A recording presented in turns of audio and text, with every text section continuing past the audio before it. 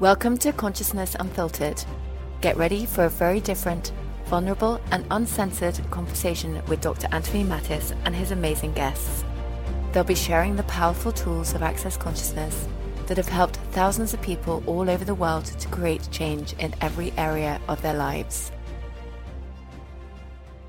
And we're off. Welcome everyone to Consciousness Unfiltered. I am Dr. Anthony Mattis, and I am joined by my very good friend, Marilyn Bradford. Marilyn is a licensed psychotherapist. She's been in practice for 30 years. She's also an Access Consciousness certified facilitator. And she's actually the very first facilitator that I took my foundation class and basically changed my whole reality. I don't know if I was a great student at that time, but all I know is she changed my world. And talk about bypassing your cognitive understanding. I mean, that class was a great example for that. So welcome, Marilyn. I am grateful to you for eternity because you changed my life really with that foundation class. So thank you so much. Well, thank you. Thank you for having me. And as I recall, you were awesome. You participated in everything. Were very vulnerable. You had your kids there. It was an amazing class. Yeah, really thank you. Well, it changed my life forever, that's for sure. You are also the author of Right Recovery for You book. And I want to talk to you about that. I'd love the world to know, the children's mom, she committed suicide 9 years ago. She was also, diagnosed with bipolar disorder and also an alcoholic. And, she did AA, the 12 steps. I was very curious about the different things that she was doing. So I actually decided to do the 12 steps as well from the Al-Anon perspective. So, I thought it was a great mental cathartic process. And it did create a lot of change. There were aspects of it that maybe I didn't necessarily agree with, like, maybe a power outside of you. Without that, you can't do it on your own. So I want to talk about addiction. I want to talk about the Right Recovery for You, the book. But before we kind of get into that, can you share with us, like, where were you professionally and personally before Access even came into your life? And then what made you make that jump? Yeah, I'd be happy to. I was diagnosed as an alcoholic. That was in the 80s. No, it was before that. I can't remember. It was in the 80s. My sense of time. I have a COVID brain. But so I went through AA, and I did that for 15, 16 years. I worked the whole program. I stayed sober. But in the beginning, I had also started to see a therapist when I decided to go for sobriety. And after a while, he said, Marilyn, I think you'd make a great therapist. I was betwixt and between. I was getting a divorce. I wanted to start a new career. I'd been teaching. I'd been working in the food world. So I'm like, okay. So I went to graduate school to become a psychotherapist with a specialty in addiction. Okay. And I was doing that all the while being sober and yet so this has got to be something else to this.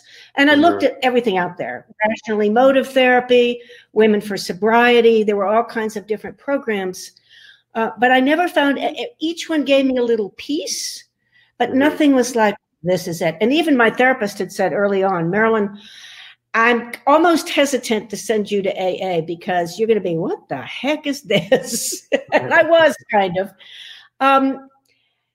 because it was so dictatorial in a way. It was, you have to do this, and then you do this, and then you do this, and you can't do that, and this is the truth, and you have to accept the truth. And I've never been very good at accepting somebody else's truth. Mm-hmm. But I thought, this is the best thing out there. And some people do stay sober. I think you probably know it only has about a 10% success rate. Yeah, I think the big book says 3%. Pardon? I think the big book says 3%. I think it's even less than that. Well, in any case, I just knew there had to be something out there with a greater success rate, with possibilities. Plus, as a psychotherapist, even from the beginning, I desired to really empower my clients. And sending them to AA is not very empowering because it's all about how you can't do it. You need a power greater than yourself, and you're wrong. You're just wrong. And you need to make amends. I mean, someone once asked me, if you were to describe AA, how would you describe it? And I said, well, take 2 weeks out of your life, every morning and every night, write out how you're selfish, self-seeking, dishonest, and afraid, and see how you feel after 2 weeks. So anyway, I found Access because I was a seeker. As I know you were, and I was always looking at religions and then metaphysics and astrology, and nothing was. So a friend of mine, she'd actually inspired me to go to India with a guru for a while, and then we all stopped that. And she was in Access. She lived in Santa Barbara at the time. So I was listening to tapes. We had just tapes then, not even CDs. And this was in 2006. Mm-hmm. And the first class I went to was a body class because there were no prerequisites. I hadn't even done bars. Wow. So you just jumped into the body class. Awesome. Access was a lot smaller in 2006. And this was the first body class there was. Yeah. In near San Francisco. Okay. And I was just hooked from that because it was so empowering. I could see that I wasn't going to be given the answer, the dogma, that you do it this way, you're not right. I'm going to tell you how it is. It was like, well, what do you know? Even in the body class, I'm like, what do you mean? Yeah. What do I know? Oh, this is cool. Yeah. So that's how I got into Access and stayed in Access pretty much. Nice. And so talk about because those people who may be listening that may be in a 12-step program right now, right? And it's been going well for them, let's just say. Yeah. And then all of a sudden now they're hearing this particular version of it. But can you talk about just the body, for example, are there some people out there, talk about the allergy of addiction, I guess, what's your viewpoint on that? And, because, people have all different types of drug of choices, so to speak. Right. But as far as alcohol and maybe drugs, we can get into sex and food and all that. But let's just stick with the alcohol and drugs. Because I know I've personally seen, I've done drugs in my lifetime. I've certainly have drank, but I was never one of those guys that craved it or anything like that. And so, but I would see friends that once they did that, it was this light bulb went off in their head, their bodies couldn't stop thinking about that thing. I'm like, oh my God, that person's gonna have a problem with that. You know what I mean? So can you talk about that and how? Yeah, just say about. There are people. What I always say is there are people who actually have an allergy to alcohol. Yeah, but there are people who have an allergy to peanuts, and they don't call themselves peanutaholics. They just don't eat peanuts. Love it. So if you have an allergy to alcohol, and you can Google it. There's certain symptoms, but it's much more physical, like rashes and that kind of thing. Okay. And I'm not a medical doctor, and I would not pretend to be. Yeah. But my sense is that many, many people who are essentially told they have an allergy to alcohol don't, because so many people who've been in Right Recovery for You, who've used the Access tools with alcohol and drugs, they just walk away from it, essentially. It's not an issue. And I was, quote, a blackout. I would have been diagnosed as having an allergy. I was a blackout drinker. I had compulsions. I couldn't stop, throwing up, dancing on tables, the whole kind of thing. And yet once I got into AA and I didn't have a problem drinking. But then once I even stopped using those tools and used the Access tools, it was a no-brainer. Yeah. And so the other thing is, as you know, Anthony, just so amazing with bodies as well as other things with your body classes. And the Access Consciousness has these incredible body processes, bars, and then other body processes. And my sense is that they can change whatever's going on in the brain. Mm. Now, I can't say that as a medical doctor, but I certainly know that I can drink now occasionally, and I don't have the cravings. And I don't ever drink to blackout or anything. My whole relationship with alcohol, physically, psychologically, everything else has changed as a result of using the Access tools and the Access body processes. Wow. So you're actually saying that the cravings maybe used to be there back in the day, and even though you did it with AA, it's no longer there anymore. It's you could actually have a drink and you're done. It's not. your body's like, more. And the crazy mind, Yeah. Okay, well, I had a day where I only had 2 drinks. Now, how much can I have tomorrow? I mean, all that. Right. They call that the obsession, right? It's like obsessing about the thing, right? Yeah, so that's amazing. Yeah, that's huge. That's a huge statement. Like, I mean, it like rewrote your DNA almost, so to speak. Exactly. But, I had a sense of that even before Access, because when I got out of graduate school, I worked at a psychiatric hospital, and it was when multiple personality disorder was the thing. I was lucky enough to get into a study group with the psychiatrists at the hospital, and we were reading various studies that showed that trauma can rewrite the brain, that the use of antidepressants and talk therapy can actually rewrite the brain. So it's not just Access. It's known in the scientific communities that the brain can be basically rewritten. I don't know why, that's a hard thing to say, but yeah, it can be. But the other thing that I really want to put in here, and it's not so much the physical, but the thing that I found is that addiction, and whether it's alcohol and drugs or sex or significance or whatever it is, essentially follows individuals whose beings have been and bodies have been denied, denigrated, made wrong. Wow. So that the pain of being so wrong is actually and not having the tools and the information to adequately cope with their awarenesses they're having about their families and the culture and what's going on in this reality. They're like, so they turn addiction, in my way of looking at it, is essentially when you leave yourself, anything that helps you to leave yourself, so that you don't have to be present with the pain of not knowing how to cope and knowing that you've been judged rightly or wrongly, or even not on purpose, but you just have this incredible sense of wrongness. And one of the issues I've had with AA, and I don't tell people don't go, I mean, if it works for you, go, but is that it's all about you're wrong. And that to me is actually the primary addiction. The rest are secondary. And it's a huge cause of relapse because people quit drinking, or they quit doing, multiple sexual partners, or they quit whatever it is. And the pain of being wrong without having that addressed, that judgment and the sense of wrongness, is so overwhelming with no other ways to cope that they go back to using. Wow. Yeah. Wow. So there's an element, it's like basically just different degrees of abuse that these people have had in one form or another. And it's sort of their way of checking out. Yeah. And it doesn't even have to be normal abuse, although many people who become alcoholics and addicts, it can just be things like, well, we're Smiths, and Smiths go to this church, and Smiths act this way, and they get married at this time, and they have these professions, and you're like, none of that works for me. What do I do? And they really aren't presented with any other alternatives. And no one is saying to them, you're fabulous.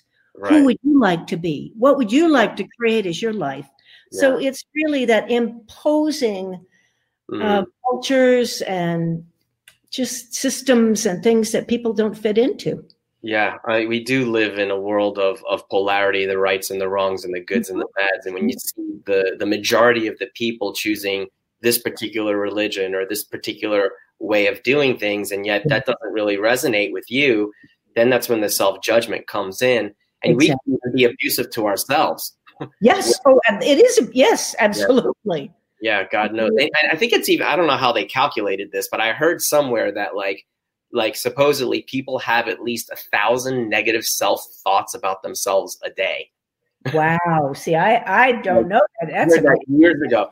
But then one of the things that we learn in Access, though, which is interesting, and for those people who are totally new, this might be a little far out for you, but once I started wrapping my head around it and looking at it and using the tools, it really changed so much for me. But we say 99% of our thoughts, feelings, and emotions don't even belong to us.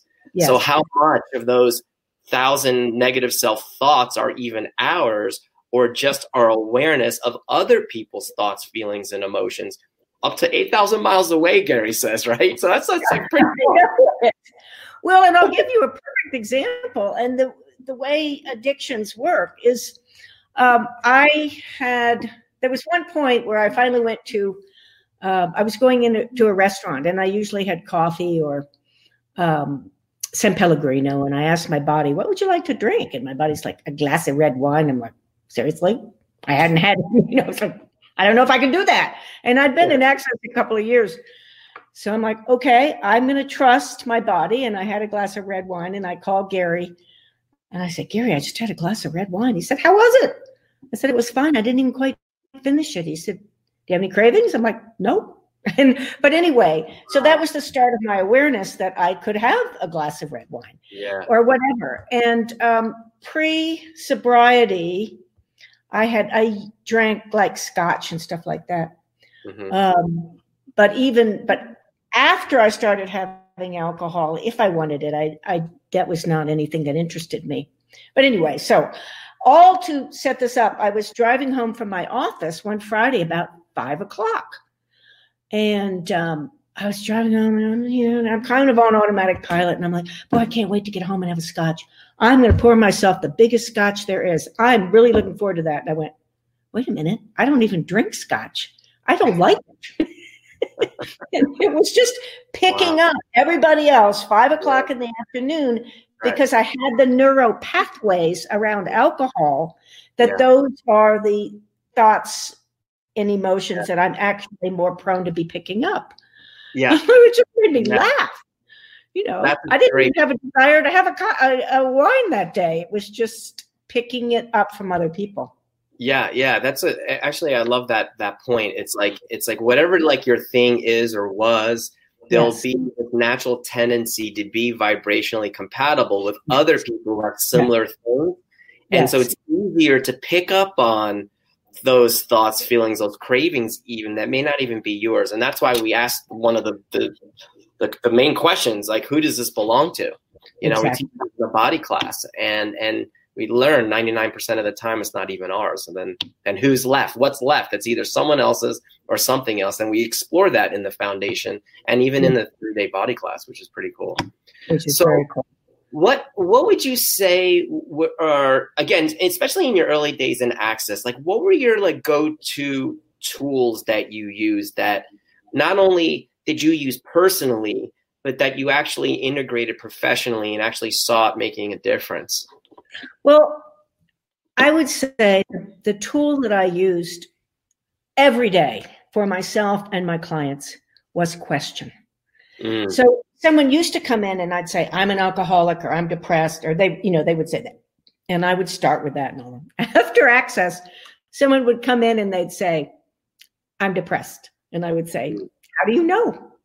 Or they'd say, I'm an alcoholic. And I would be, how do you know?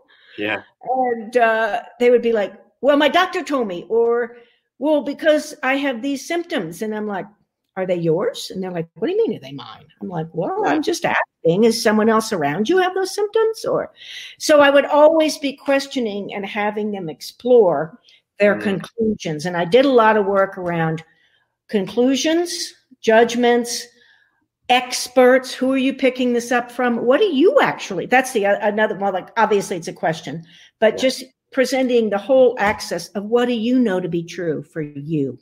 Right. Versus what everybody else is telling you is true for you. Right. So I got them to begin exploring that and letting go of everything they've been told to define themselves and that they had this problem, and that made a huge difference, just huge. What would you say? I'm trying to because I'm probably picking up this particular question from someone out there who may be listening to this in the future as well. What would you say, so you asked me a question, right? Let's say I'm struggling with alcoholism or whatever. Yeah. And you say, so what's true for you? And then I give you this answer like, well, having at least 6 to 8 drinks a day, right? Like I'm like justifying the need to do it. Like, how would you, what would you say to someone that would say that, like where they're sort of using it as I don't know, like this, seems like it could be a fine line between where they're doing reason and justification to continue the insanity versus doing it when it's really just choice. right? Yeah. And a choice where they're not consumed by it. How would you like respond to something like that in the session with somebody?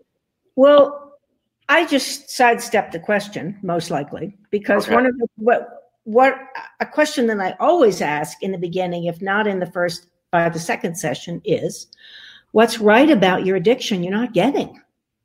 Oh, that's a totally different approach. Exactly. Can you say more about that? Say more about like, what? I just told you I'm drinking 6 drinks a day. I'm like, I get that. What's right about that? What contribution is that to your life? Whoa. And that really gets people looking at it. And it's things like, I don't know how else to relax. Or I don't know how to deal. My marriage is falling apart. I have 2 foster kids out of control. I don't know what to do. Or it's the only time people leave me alone.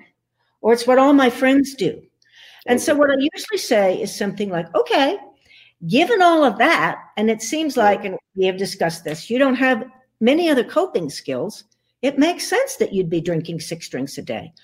I'm not going to tell you to stop. What I'm going to say is a couple of things. One, whatever you're doing, do it safely. And eventually I get into conscious drinking and conscious eating and all that, but not in the beginning. Do it safely. Don't drive. Make sure you know what you're doing. So the other thing is, let's look at some other coping skills and information around these issues that you're using alcohol to check out from. And that's where we go with that. That is brilliant. That's probably the first time that someone has not made them wrong. Yes.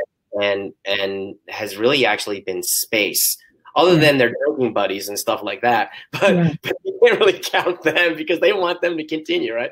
But no, that was a different space because in that approach, it's like you were able to actually be aware of different things in their universe to ask them actually even more questions. And they actually were willing to be vulnerable with you, drop their barriers down and actually let you in.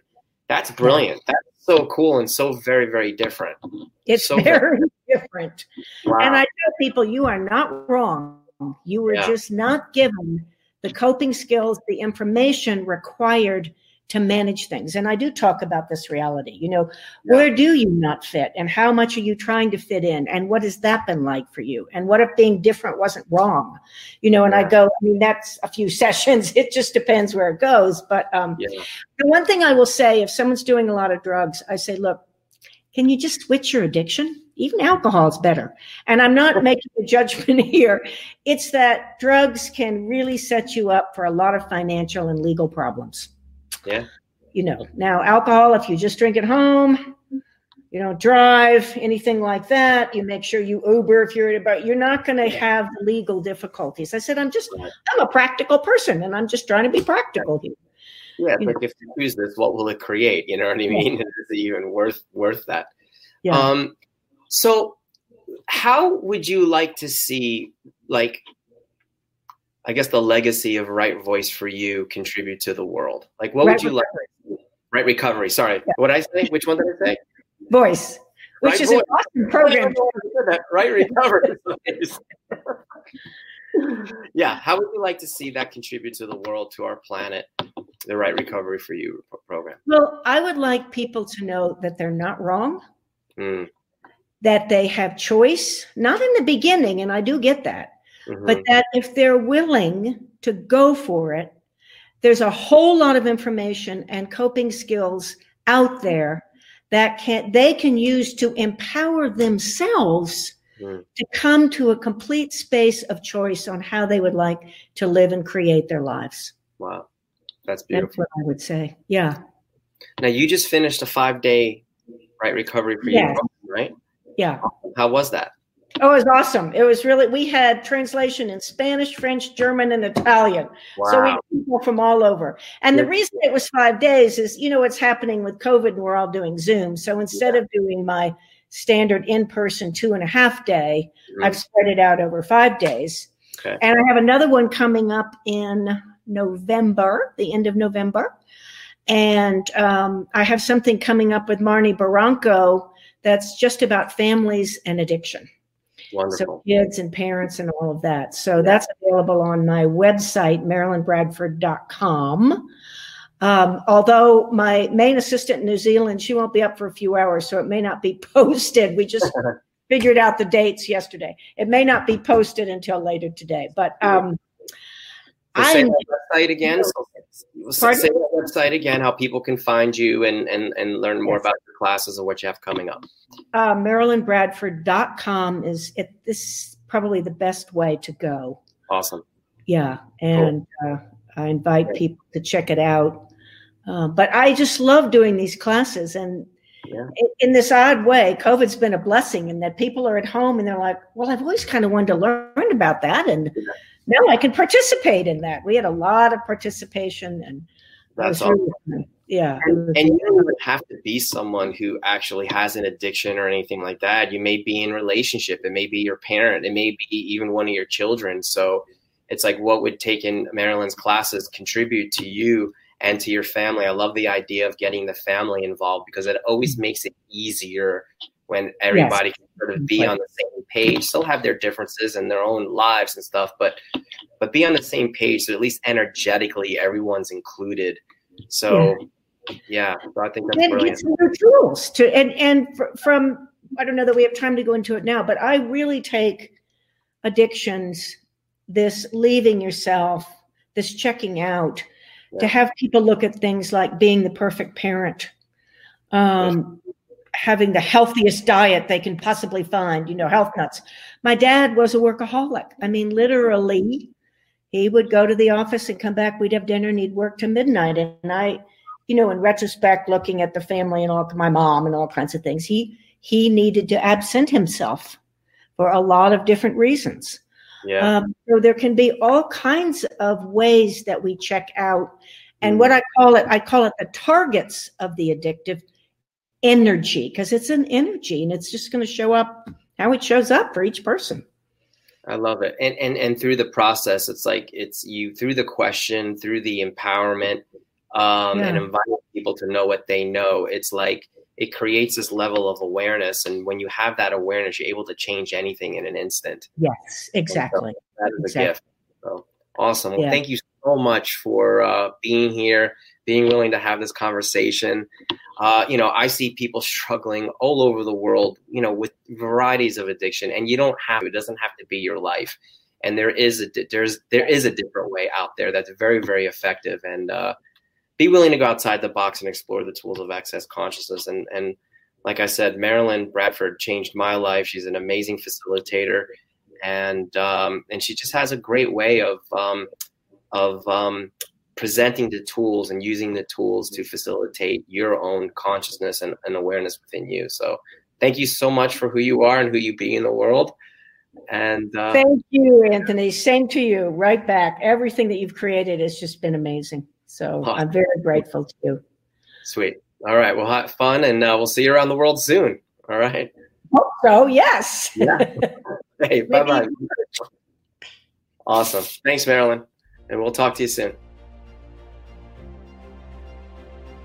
Thank you so much for taking the time to listen.